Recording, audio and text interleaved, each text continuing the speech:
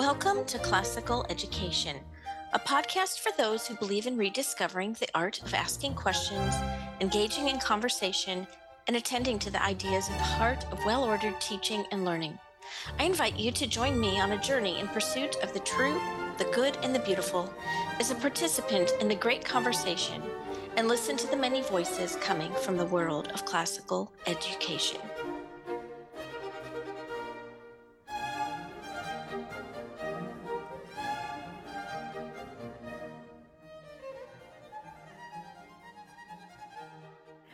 I am very thrilled today to welcome to our program Jonathan Roberts, the president and co-founder of the Ancient Languages Institute, and his partner in crime, Ryan Hammill, the executive director and co-founder of the Institute. And I discovered, Ryan's actively involved on our Facebook group, Classical Education. And I first discovered Jonathan through a blog post that he wrote called Classical Schools Are Not Really Classical. And I actually discovered it when I was working at the University of Dallas with Dr. Laura Eit and helping her kind of create her K through 4 classical Latin curriculum, which is desperately needed. And when we read this article, we were jumping for joy because it aligned with everything that those of us at the University of Dallas espoused to in regards to what is really a classical education, what is the trivium.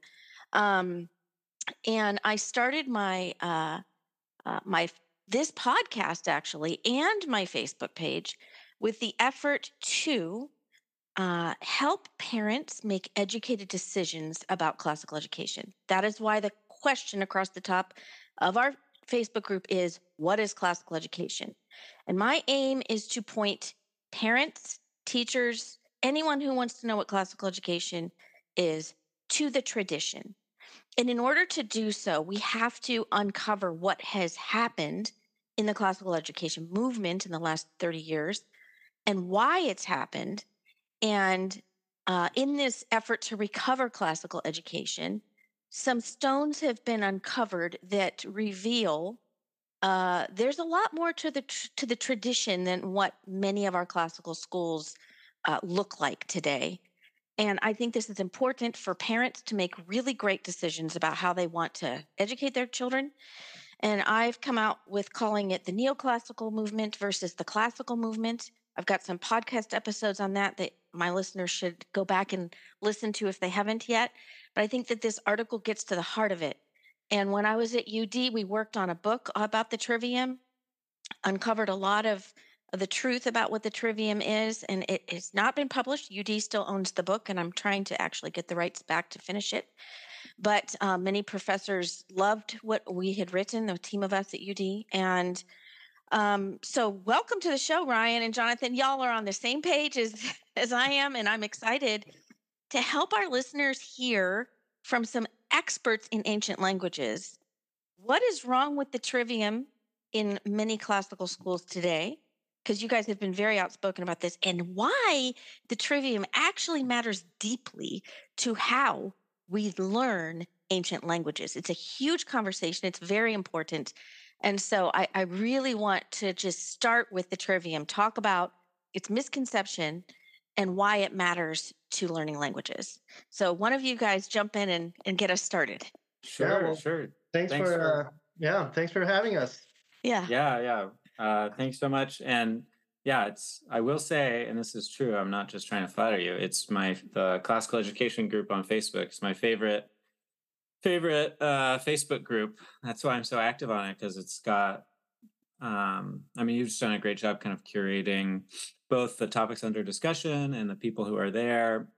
It pulls in a lot of people. And I really enjoyed that episode with Dr. Eit of your podcast that's kind of linked to the Facebook group. So really thrilled to be here and be part of this conversation. Jonathan's the author of that friendly provocation, the article you're talking about. So I'll let him maybe kick us off on the trivium. Yeah, well, that article or blog post, it's written with some trepidation because we don't want to alienate anyone in the Right. classical education movement, right? It's true. We see it as one of the most encouraging things happening in education. So we're allies and friends of the movement, but we want to see it kind of grow and develop into the next stage. Classical education 2.0 maybe is what we Right. want to see.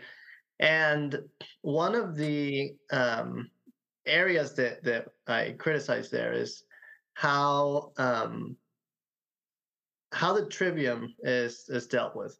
So mainly the trivium as discussed by Dorothy Sayers, and Dorothy Sayers does get some criticisms there, and in a podcast that Ryan and I did as well. And the main issue is that Dorothy Sayers talks about the trivium as stages in learning. So she has her own ideas as to how child psychology works, and she's very open. Like these are my own speculations about child psychology, and so it shouldn't be surprising that speculations on child psychology might not necessarily map on to how the trivium has been traditionally conceived as. So Dorothy Sayers conceives it as the stages. You have the grammar stage, and now you see books on the grammar of anything, right? The grammar of history, the grammar of math, and so it can be kind of perplexing if you're a newcomer to the conversation. Grammar of math? What are we talking about here? But once you've kind of been inducted to how that works, you get the idea. It's the basic building blocks of a particular discipline is how Dorothy Sayers thinks of it. And so you're memorizing all sorts of things. She calls it what's she call it? The parrot, pole parrot. Right. Yeah. Yeah, that's right. And that's the time to memorize things, dates, chants, and so we see a lot of schools, right, doing chants for like verb endings, right, or declensions. And then you move on to the logic stage, which is about making connections, right, between between the data that you've learned.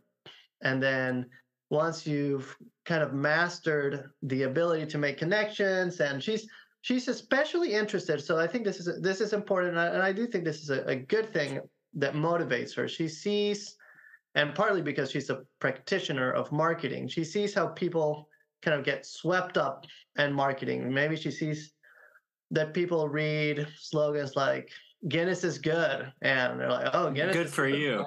Good for you." She Right? wrote that one. She was on a Guinness marketing is campaign good for for you, Guinness. Guinness is and good for everybody you. believes it, right? Wow. And I and didn't know that she was on a marketing campaign for that. That's amazing. She was an yeah, well, ad. She was an ad copywriter. Yeah. Wow.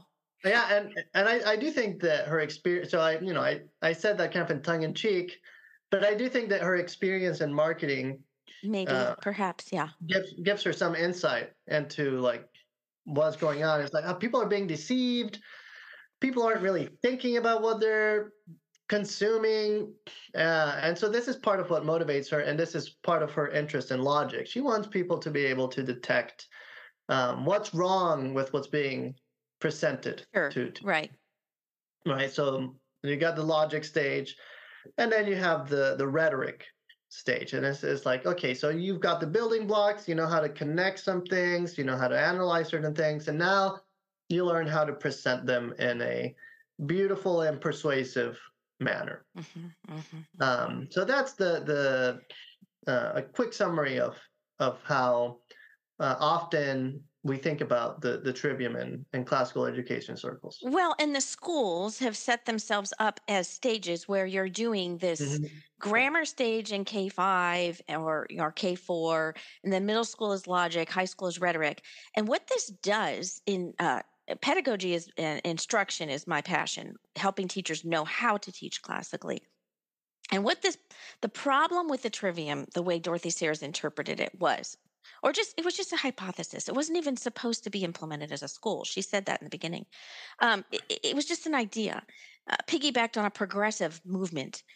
And the problem with it is that then teachers in, say, the grammar school don't realize that little kids can learn the art of rhetoric, right?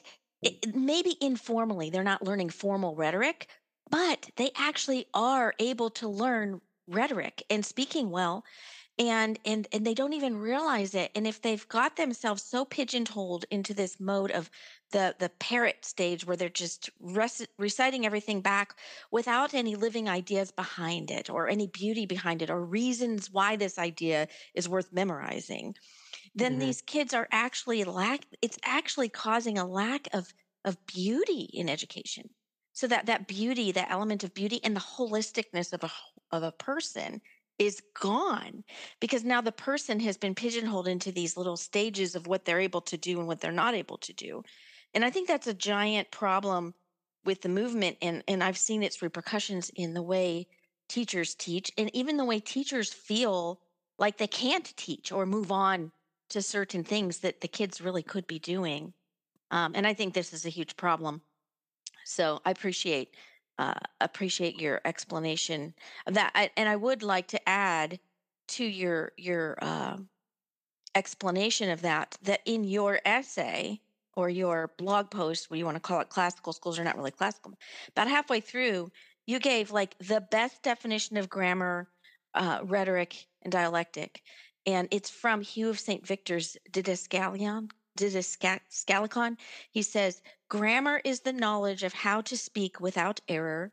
Dialectic is clear sighted argument which separates true from the false. And rhetoric is the discipline of persuading to every suitable thing. I love that. It's a very concise definition, and it's true to the tradition. And it matters. It matters to how we teach to understand a rightly ordered definition of the trivium. So I'm sorry I interrupted. I just get really excited about the trivium. I've been studying it for years, and I love talking about it. Um, Yeah, and one thing that comes out in that quote that is central to Jonathan's argument and kind of the overall thrust of where we're going is that rather than see the trivium as stages of learning, these are disciplines. These are areas of knowledge. They're subjects, to use a more kind of contemporary word, um, which is really in contrast. I mean, think about the title of Dorothy Sayers' lecture. Yeah. It's the lost tools of learning. And for her, the raw material of what's learned doesn't matter because she's just trying to prepare kids to um, have the tools to carry on their own learning, whatever they end up being interested in. There's no body of knowledge. She's, at least in that lecture, particularly interested in them learning. And so this is why Jonathan makes the point in that essay that it's really it's a manifesto of progressive education, even though it is presented as kind of anti-progressive. It really is, because she's interested in basically critical thinking. Here's the tools students need, so they can go learn whatever. You could master the tools, Dorothy Sayers' tools of learning, so that you can be a good Marxist historian. I don't think that's what classical educators are interested in training, is like Marxist historiography, but her whole approach is agnostic to what it is you're interested in doing. So that's when you go back to kind of medieval rhetoricians and pedagogues, what you find is when they're talking about the trivium, they're talking about disciplines, about bodies of knowledge, things that must be learned. mhm, mhm. Jonathan, do you have any more to say? Yeah, I think that that's very true. Thinking about methods versus bodies of knowledge, and one thing that's interesting, one challenge that occurs when you just think about it in terms of methods, and maybe you've seen this more than we have, these discussions of, does this really belong in the grammar stage? It seems to involve the use of reason. um, and so then teachers are having to like really figure out, where does this fit in? And it's not like there isn't a progression in learning things. Like it actually really does make sense. Like you need to know some of the basics, right? Some of what I've been calling the building blocks. You do need to learn how to make these connections. And how wonderful is it if you can also learn how to present it in a way that's compelling? That's all really nice and great. But does it really need to be like, well, first through third grade grammar stage? Does it really need to be structured in that way? Most likely not. You even if you accept that paradigm, you you can you're probably going to be wanting to do all three, um, and more rapid succession. I agree. How does this influence the teaching of Latin? So take us through what you've seen are the problems in ancient language education, and then bring us around to the heart of the tradition. Traditionally, what is the main goal of learning Latin and Greek? So take us through those two things. Sure. Yeah. So this really gets to the origin story of ALI, of what we're doing at Ancient Language Institute. Because we started it in 2019 in order to address the kind of bad pedagogy around ancient language instruction. And so we were, a very humble outfit back in 2019. It was just, I was kind of basically part time doing some admin. Aunt Jonathan was teaching like a dozen Latin students, and that was the Ancient Language Institute when we got started. We're now a lot bigger, and we're doing Greek, Hebrew, and Old English as well. And we have an incredible roster of teachers. So a lot has happened since, but when we got started, it was to, deal with the grammar translation method, which is generally how ancient languages are taught across the spectrum. But then the classical education movement has kind of reified that grammar translation method because it sounds like that's what Dorothy Sayers wants. And so that's what we should be doing, which is memorize the verb forms and the declensions. Then that's the kind of grammar part. And then the translation is you get a short little selection from something hard, like a primary source in the language. And then you have a dictionary and you look up the vocab that you don't know. And then you look at the endings and you go through the endings in your head and then you translate it into English. And then it's like, look, I just translated Livy. Did you really read Livy? Do you understand what Livy's saying? Like, you only really understand him once you've translated into English. And so you're really reading English. You're just decoding Latin. That's the way ancient languages tend to be taught. And there's, I think, because depending on where it is, in some places, because that's just the way it's always been done. What other way could there be? But then there's an ideological backing to it in the classical education movement because of Dorothy Sayers. And so we wanted to fix that.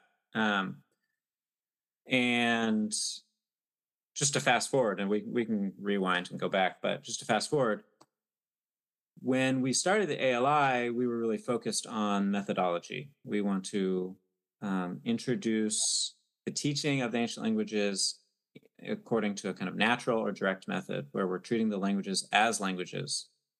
You speak it, you read at length, you start with easy stuff, and you build slowly in a progression. But we found, because of some of the ideological stuff I mentioned, that our argument for a natural or direct method, there's a lot of different jargon. We tend to use direct methods, so I'll stick with that. In arguing for the direct method, we found that we had to make a bigger argument, a humanistic one, because to argue for the direct method, we said, well, don't you want to be reading the sources? Isn't that the whole point? And well, that's an assumption that we had, which obviously that's what you want to do, but not everyone necessarily agreed. Some people wanted to study Latin because it helped with English etymology. And so then we had to make the argument that the point of learning the ancient languages is to read ancient texts. Why should you do that? And that really took us to a new stage in ALI. We're still very focused on methodology, on making these languages learnable and teachable, but we're also thinking about the tradition, like you said. Mm. Why do we care? Why do we care about Virgil? Why do we care about Livy or any of these people? Yeah, and I think that that kind of leads to a contrast where you see and in a lot of classical education literature discussions about why learn Latin, and you see things like, well, it's so great for you know getting good at English, right? Your English grammar is going to improve, and that's not false. You also see, I don't know if you don't see this as much because the SAT is going away, but you would even see things like it's great for SAT scores, right? People who take these ancient languages do better at standardized tests, and it's like, well, should we really care about that? Should we really care about standardized tests? Probably not. um, and and this also comes from Dorothy Sayers. I think I don't want to be too harsh if it's not necessary. But if I remember correctly, she says something like learning Latin makes learning everything else half as fast. Like you can go twice the speed, right? If you know Latin. Oh, that it were true. That would be Yeah. really nice. I would like that a lot. And so you have all of these goals for learning Latin. Some of them are true. It's some really nice byproducts that you would get, but no, you don't see the strong emphasis on no. You should learn Latin because there is gold there Mhm. waiting for you to enjoy and to feed your soul and to challenge the assumptions that you make because you're 21st century human being that does not farm, that's living in a totally different world. um, it's good for you and all of these other ways.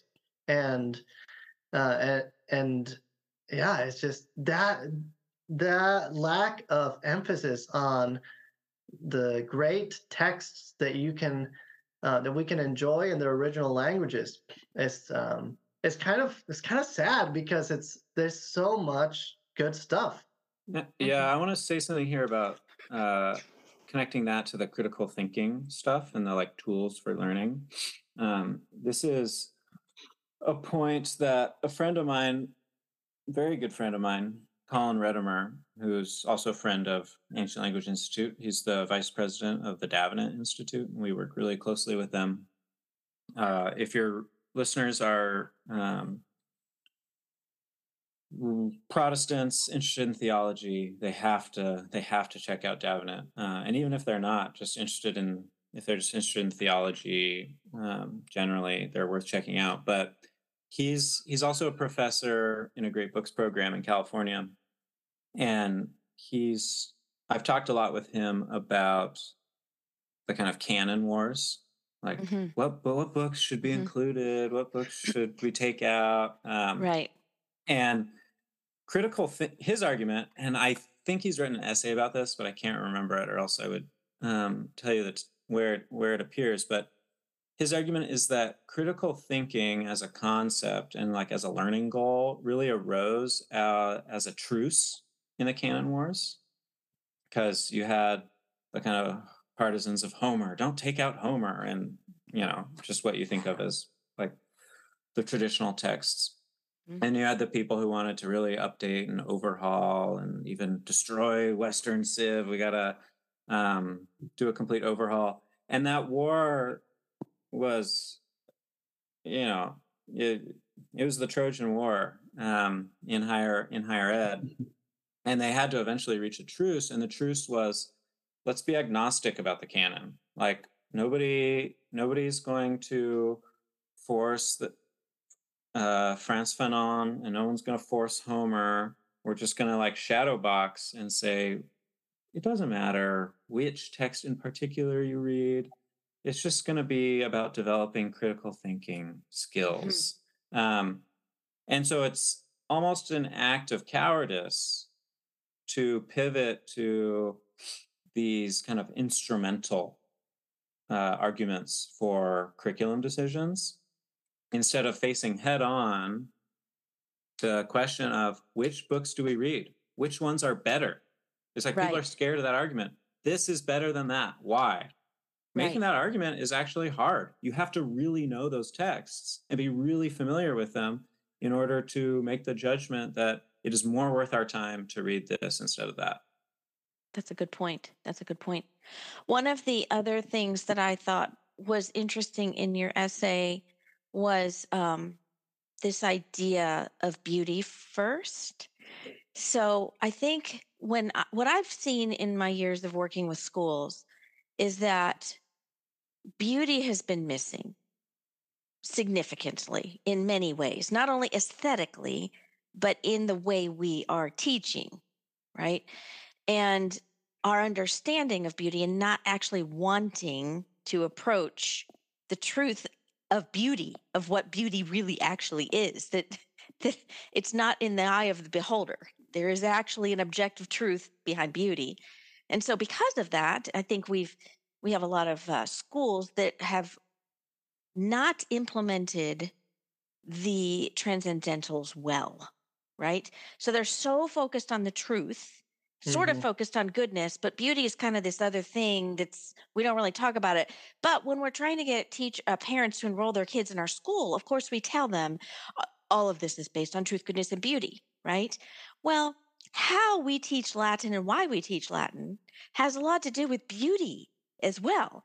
And what I see in your essay is that one of the big reasons for learning Latin in this holistic way is because you're approaching Latin because you believe and know that it's beautiful and that beauty matters, and allowing that beauty to come into you as a person is going to help transform your soul to be a virtuous person.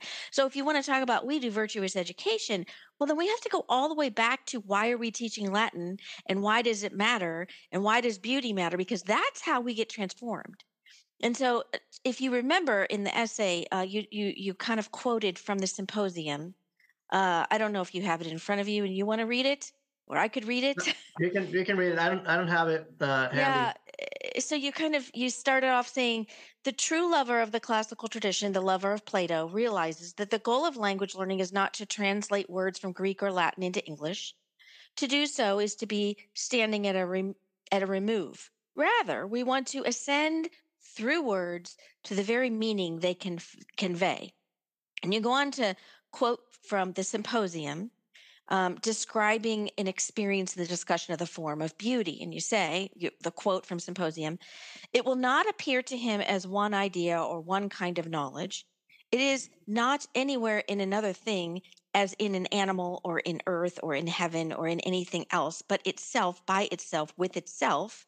It is always one in form, and all the other beautiful things share in that. This is what is to go aright, or be led by another, into the mystery of love.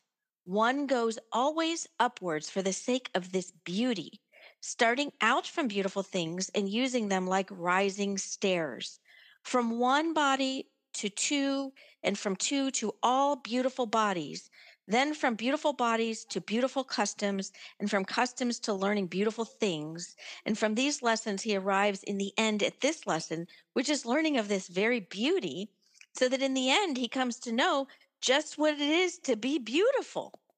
So explain on that how that matters to Latin or Well, Greek or any of these languages for that matter. it's we're trying to follow in the tradition of Christian Platonism and taking some very naughty passages from Plato and using them for more orthodox means, because there's some strategic ellipses in that quotation, because that's in a symposium. Uh, so readers can go read it if they want to. But the thing that opens that essay, and that Mhm. this bit from the symposium is we kind of put it in there to kind of comment on the very opening, which is this long passage from Surprised by Joy, C.S. Lewis's memoir. when he talks about his school days and learning to read Greek. And it's a really interesting passage from the point of view of language learning. But the part that connects to the symposium really directly is that Lewis says you're not really reading Greek when you're hunting for the word nous in a lexicon, because nous doesn't mean ship. Nous and ship both refer to a sleek wooden body pushing through the waves. And you're not, so when his phrase is the officious English word intruding, if the officious English word is intruding when you're reading Homer and you read the word nous, well, you're still at a remove. You need to see the word nous and then be there with Homer as the Greek ships plow through the waves on their way to go burn down Troy. And that's what language instruction and language teachers should be helping their students do, is ascend the ladder of love, as Diotima says in the symposium, and behold the ships, or whatever it is that's being discussed. I don't know. What do you think, Jonathan? Well, yeah, I mean, there's a lot of things that were just mentioned that I think were really spot on. One of the things that I haven't really thought of as much as I would like is this emphasis on reason, because you do see that, and it is an emphasis in Sayers' essay, and in fact, the whole thing behind it is how do we train folks so that they can use their reason carefully and appropriately and avoid being deceived. And in contrast to that, Ryan and I have been reading Richard Gamble's anthology, The Great Tradition, which is a really great text that I would commend to anyone interested in getting a broader kind of understanding of the history of, reflections on education. It's just a really, really great resource. But one of the things that you see in these authors is a discussion of the development of taste. And I mean, saying something like that today, right? It's like, wow, how elitist, developing taste is like, oh, and today you hear a lot of people being kind of suspicious and scornful at the idea of like high culture and low culture. What a elitist thing to even consider. But if you want to really appreciate beautiful things, you're going to have to develop a taste for them.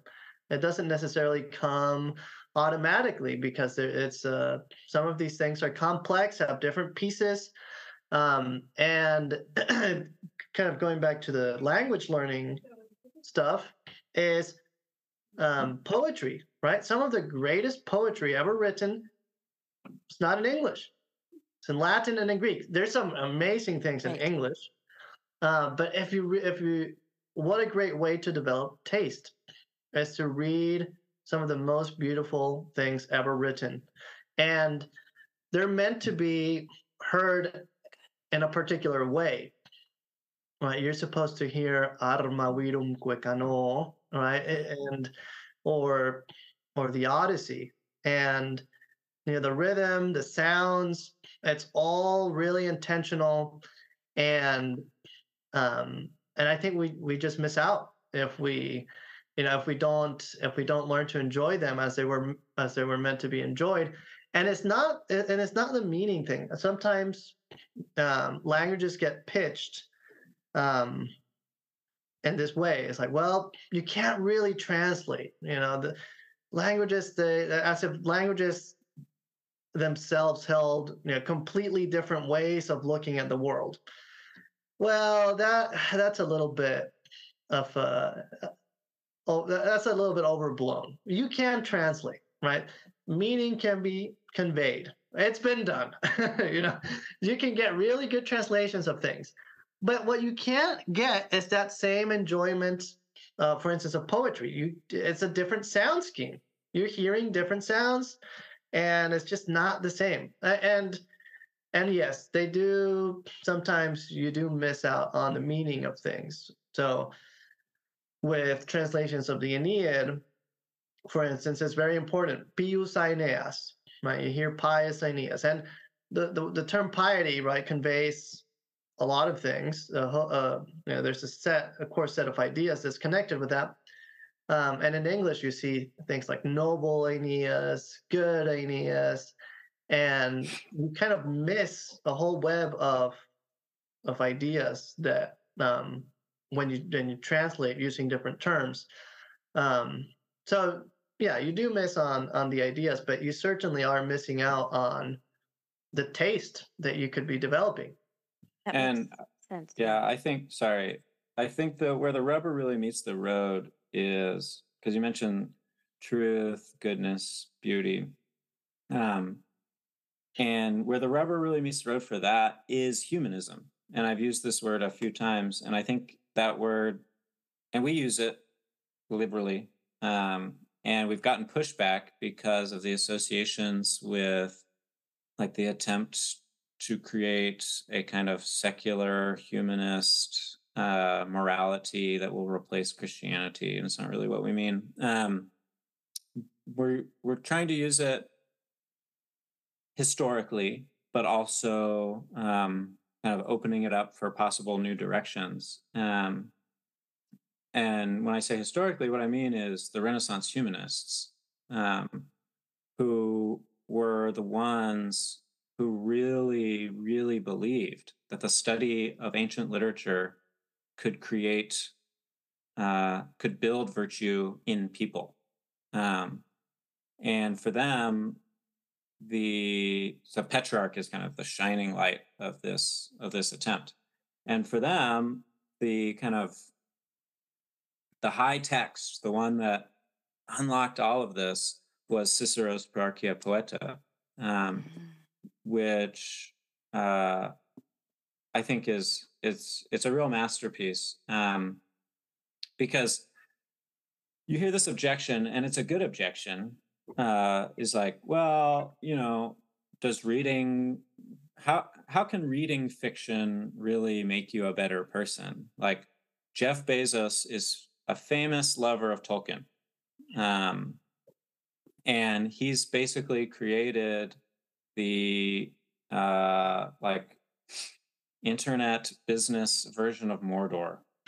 How can a fan of Tolkien go on to do that? Clearly, reading Tolkien doesn't make you a good person.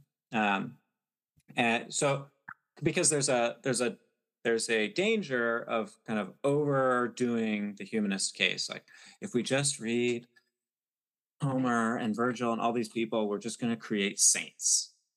And when put like that, I think everyone would be like, well, I don't know. So what's like the middle ground? And Pararchia Poeta, I just want to read a little bit. Cicero anticipates this, and he has an answer. So first, his big strong statement when he's arguing for the study of the classics. And keep in mind, I mean, Cicero we number him among the classics. He's talking to his contemporaries about the older classics. And he says about them, how many pictures of high endeavor the great authors of Greece and Rome have drawn for our use and bequeathed to us, not only for our contemplation, but for our emulation. And so this is part of the argument is you read this stuff and you're going to want to copy Alexander the Great. But an objector may ask, were these great men whose virtues are perpetuated in literature, like Alexander, themselves adepts in the learning which you describe in such fulsome terms? And so he says, yeah, by and large, these virtues are not inculcated or created in these men through literature. That their kind of natural endowment and what they learned at home was more important. Yes. Yet, I do at the same time assert that when to a lofty and brilliant character is applied the molding influence of abstract studies, the result is often inscrutably and unapproachably noble. Such a character our fathers were privileged to behold in the divine figure of Scipio Africanus, and he names some other people. And so the point there is, literary study is not going to replace the good breeding and upbringing that is necessary for virtue. But when you have virtue in potency, and you add liberal studies to it, then you get something really remarkable. And I think you see this even in modern history. You see it with someone like Charles de Gaulle. I just finished listening to this massive biography of Charles de Gaulle. Came from a great family, very pious. And yet Charles de Gaulle he was kind of like, he was set to be a good guy. But this man, from a very young age, was just obsessed with literature. He was like getting bad grades because he was spending all of his time reading classical French poetry as like a middle schooler. And he rose to become one of the great statesmen of the modern world. Churchill, similar. Even someone who basically never went to school, Abraham Lincoln, he was incurably bookish, obsessed with Shakespeare, always reading the Bible. And Plutarch. Yep. Abraham Lincoln. Yeah. Plutarch. And Plutarch is another argument I have for, classical schools should be reading Plutarch. And why would you call yourself classical and not be reading Plutarch? I don't understand. I have a whole podcast reading. on that. Required reading. Yep. Yeah.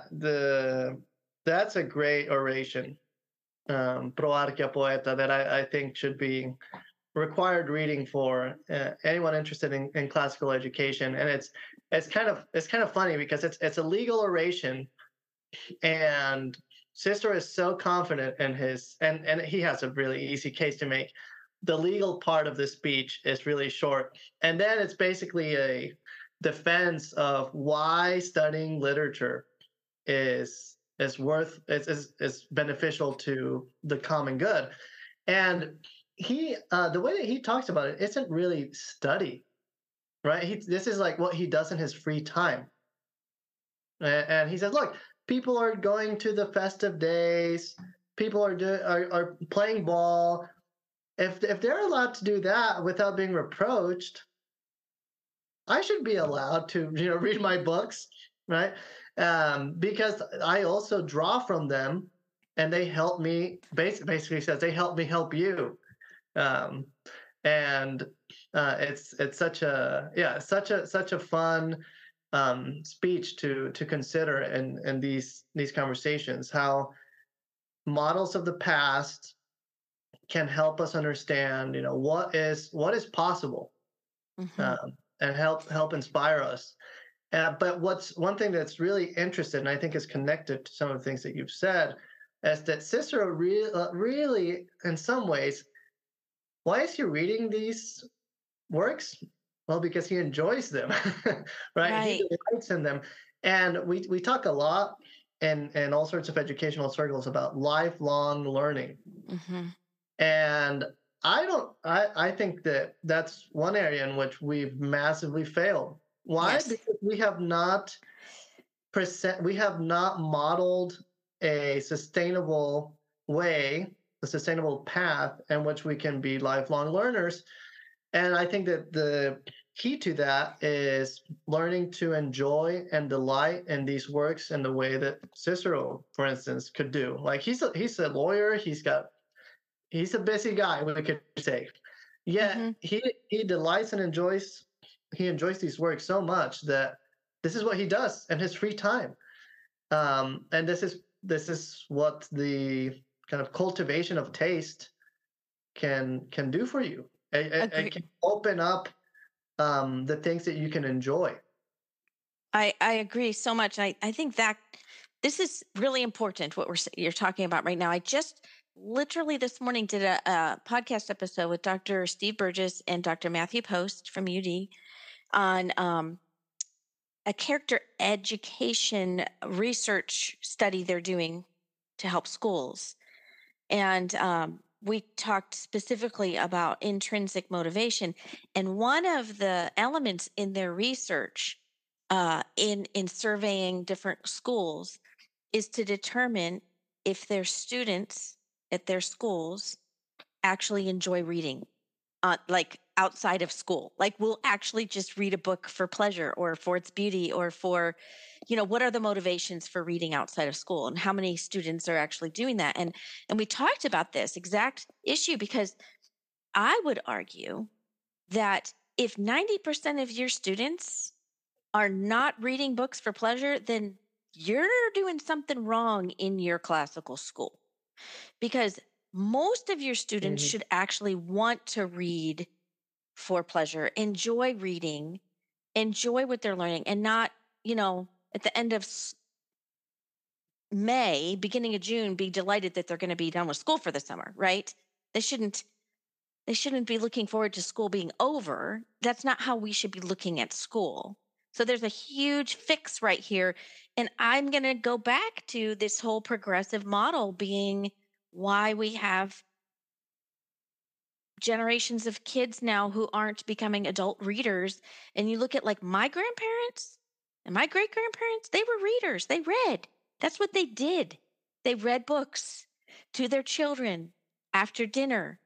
And they read Mhm. even to their little 3 and 5 year olds. They were listening to Charles Dickens stories, the whole family was listening. And I think there's a huge disconnect in our culture to how important this is and what parents need to understand when they're enrolling a student in a classical school and what kind of school they should be looking for. And the classical schools that exist, what kind of things ought they be doing to help make sure that their school is helping these students want to be lifelong learners? Yeah. My podcast website, at the bottom of my homepage, I have the John Ruskin quote. The final result of the education I want you to give your children will be, in a few words, this: they will know what it is to see the sky. They will know what it is to breathe it. They will know best of all what it is to behave under it, as in the presence of a Father who is in heaven. Education should never end. And then I have a George MacDonald quote at the end of my signature on my emails. That's the same thing, that the end of education should not be repose, should not be about we're done now. The end of education there should never be an end of education. It should always be going. And what I really appreciate about your model of instruction is that it should cultivate the loves and cultivate the desire for more of it. Like the more you're exposed to beauty, the more you want it, Mhm. and the more dissatisfied you are with the things that aren't beautiful. And so this way of learning an ancient language should cultivate that real deep love for that which is beautiful and true and good. And so I really appreciate what you all are doing. And one of my questions I did want to ask you too is what can you offer to parents and teachers? What are you exactly offering? What kind of classes do you have? How does it work? And what ages do you typically start? And there's Sure. parents who want to learn these languages, and so take us through what that looks like. Sure, happily, yeah. No, and those are great quotes. And just the one thing I'd add is I think most parents enrolling their kids in a classical Christian school would agree if you said that uh, we're going to support the religious instruction your kids get at home and at church, but we can't replace it. And parents would be like, "Oh yeah, yeah, definitely, definitely." Right. Why would your mentality be any different about reading and study if your kids get home and they see you breaking all 10 commandments? Do you think the odds are good that they're going to grow up pious believers? No, they're not good. Lord works in mysterious ways. They could, but it's not likely. You're not setting that for success. In a similar way, if your kids come home from school and they're watching you. Everyone knows this. They're watching their parents. What do their parents do? And they see zero interest in ideas, in books, in abstract studies, as Cicero says. Do you think they're likely to grow up to care about any of this? No, they're not likely. They could, but it's not likely. So that's just one thing to round off. But as for what we're offering, we've got a bunch of stuff. Most relevant is probably our Latin for Kids program, which is year-long, September to June program. We've got 3 big cohorts, elementary, middle, and high school, where we're bringing the principles that we've talked about here to bear on education, Latin education for kids. It's all online. We're an online school. And we really want kids to enjoy Latin because the grammar translation method that most kids experience, I mean, very few kids experience Latin, and the few who do mostly experience grammar translation. The one thing they generally learn is to hate Latin. So we really want to make sure that doesn't happen. And so we have some really fun tools. We work really closely with Tim Griffith of Pictodicta in New St. Andrews. He has developed some amazing stuff, and we get to make use of it, and we're super privileged to do that. But yeah, I mean, from day one, we're getting kids reading simple Latin stories, listening to Latin, speaking in Latin, and trying to build a really strong foundation upon which a beautiful house of Latin knowledge can be built. So that'd be like, if you want your kids to take a class with us, that's the best way. But we teach lots of adults. We have beginner Latin classes that start 3 times a year. And Greek too. And ancient Greek, and Old English, and then Biblical Hebrew starts less often. But entry level all the way up to, Jonathan's reading the Aeneid right now with some of our advanced Latin students. Mm-hmm. And then also one thing I'll say is that those are the things you'll see if you go on our website, ancientlanguage.com. But we are really here because we want to equip people with the tools for a renaissance to happen. And so we are really flexible. If there's something we can do to help you, we'll try and do it. So email us. We work with classical schools and homeschool co-ops and stuff to create cohorts and classes for them. Nice. That stuff isn't really on our website. If those people are interested, they should reach out, and happy to have a call and talk about Cicero with them for an hour. Just kidding. We don't actually make them do that. But yeah. And then we're trying to build curriculum. And so that's a long slog, but we've got lots of stuff that we're using in our classes. We're not really marketing any of it because it's not ready yet, but our students are our guinea pigs. And so they're very gracious about it. Mm-hmm. This is wonderful. This is great. I'm very excited to introduce your program to our listeners, to our Facebook group. Thanks. The most common question I keep getting on the Facebook group is about Latin. Yeah. And so I was like, okay, I have to have an episode on this with a method by which I believe and can get behind and say, this is a good method here. And Thanks. so I'm excited about the work you're doing. One of the things that I, on a personal level, would like to know is I'm so interested in Greek, and I started studying Greek a little bit on my own. Dr. Matthew Post was my boss at UD, and he bought me some Greek things, and he was very gracious and kind in helping me. And I'll tell you, the reason why I wanted to learn Greek was because I read so many books about classical education, and books that are written by these people. And and they'll talk about a Greek word and what it meant, and then they'll talk about a Latin word and what it meant. And I started to notice that it seemed like the Greek words were more beautiful than the Latin words. And they had like many more meanings that were more poetic. And I talked to Dr. Post about this. He goes, "Well, that's because the Greeks were very, very poetic.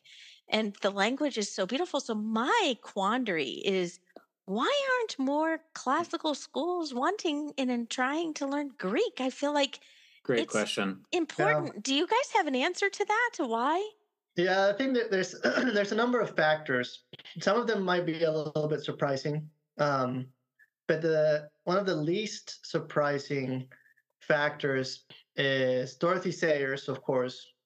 One of the reasons is definitely that the kind of founding text of classical education is Dorothy Sayers' Lost Tools of Learning, and in there she really trumpets Latin as this kind of magical formula that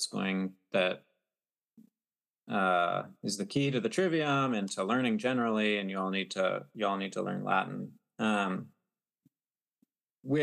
which is fair on a few levels. One of which is that Latin indeed was the lingua franca of educated people in Europe for a very long time, for centuries after it ceased to be spoken as a native language. It was still spoken. I mean, like the publicly funded grammar school that Shakespeare went to as a child, you were beaten if you spoke in English because you had to speak in Latin. Wow. So it was, I mean, Latin deserves pride of place, at least historically speaking. And in the Renaissance, the revival of Latin happened first, and Greek was kind of like Paul. It was born late. But I mean, another one is the materials for learning Greek are not available with anything like the availability of Latin materials. So even for direct method, natural method people like us, we feel this in a big way. One of the great masterpieces of language pedagogy is Lingua Latina per se illustrata. That's the book we use in our adult sequence, beginner adult sequence for Latin. It's a magnificent book. It's really magnificent, and nothing like it exists for Greek. There have been attempts at direct method, natural method readers. We use Athanase. That's one of the attempts, but none of them measure up, and so it's a lot harder. But there's a lot of good reasons to do Greek. I mean, it is still surprising to me that there's not more of an emphasis on it, not least because the New Testament is written in Greek. Right. Yeah. Don't you want to be reading the New Testament? That's been and the a shock Septuagint? to me. That's correct. That's been one of the shocks to me, especially in the Christian classical ed movement. Right. That's been a shock to me. But I also wonder if it has to do with the classical ed being so focused on the Western canon, and Latin is the West and Greek is the East. So maybe there's something in there. I don't know. So Ryan and Jonathan, thank you so much for coming on the episode. This has been a great conversation, very important conversation.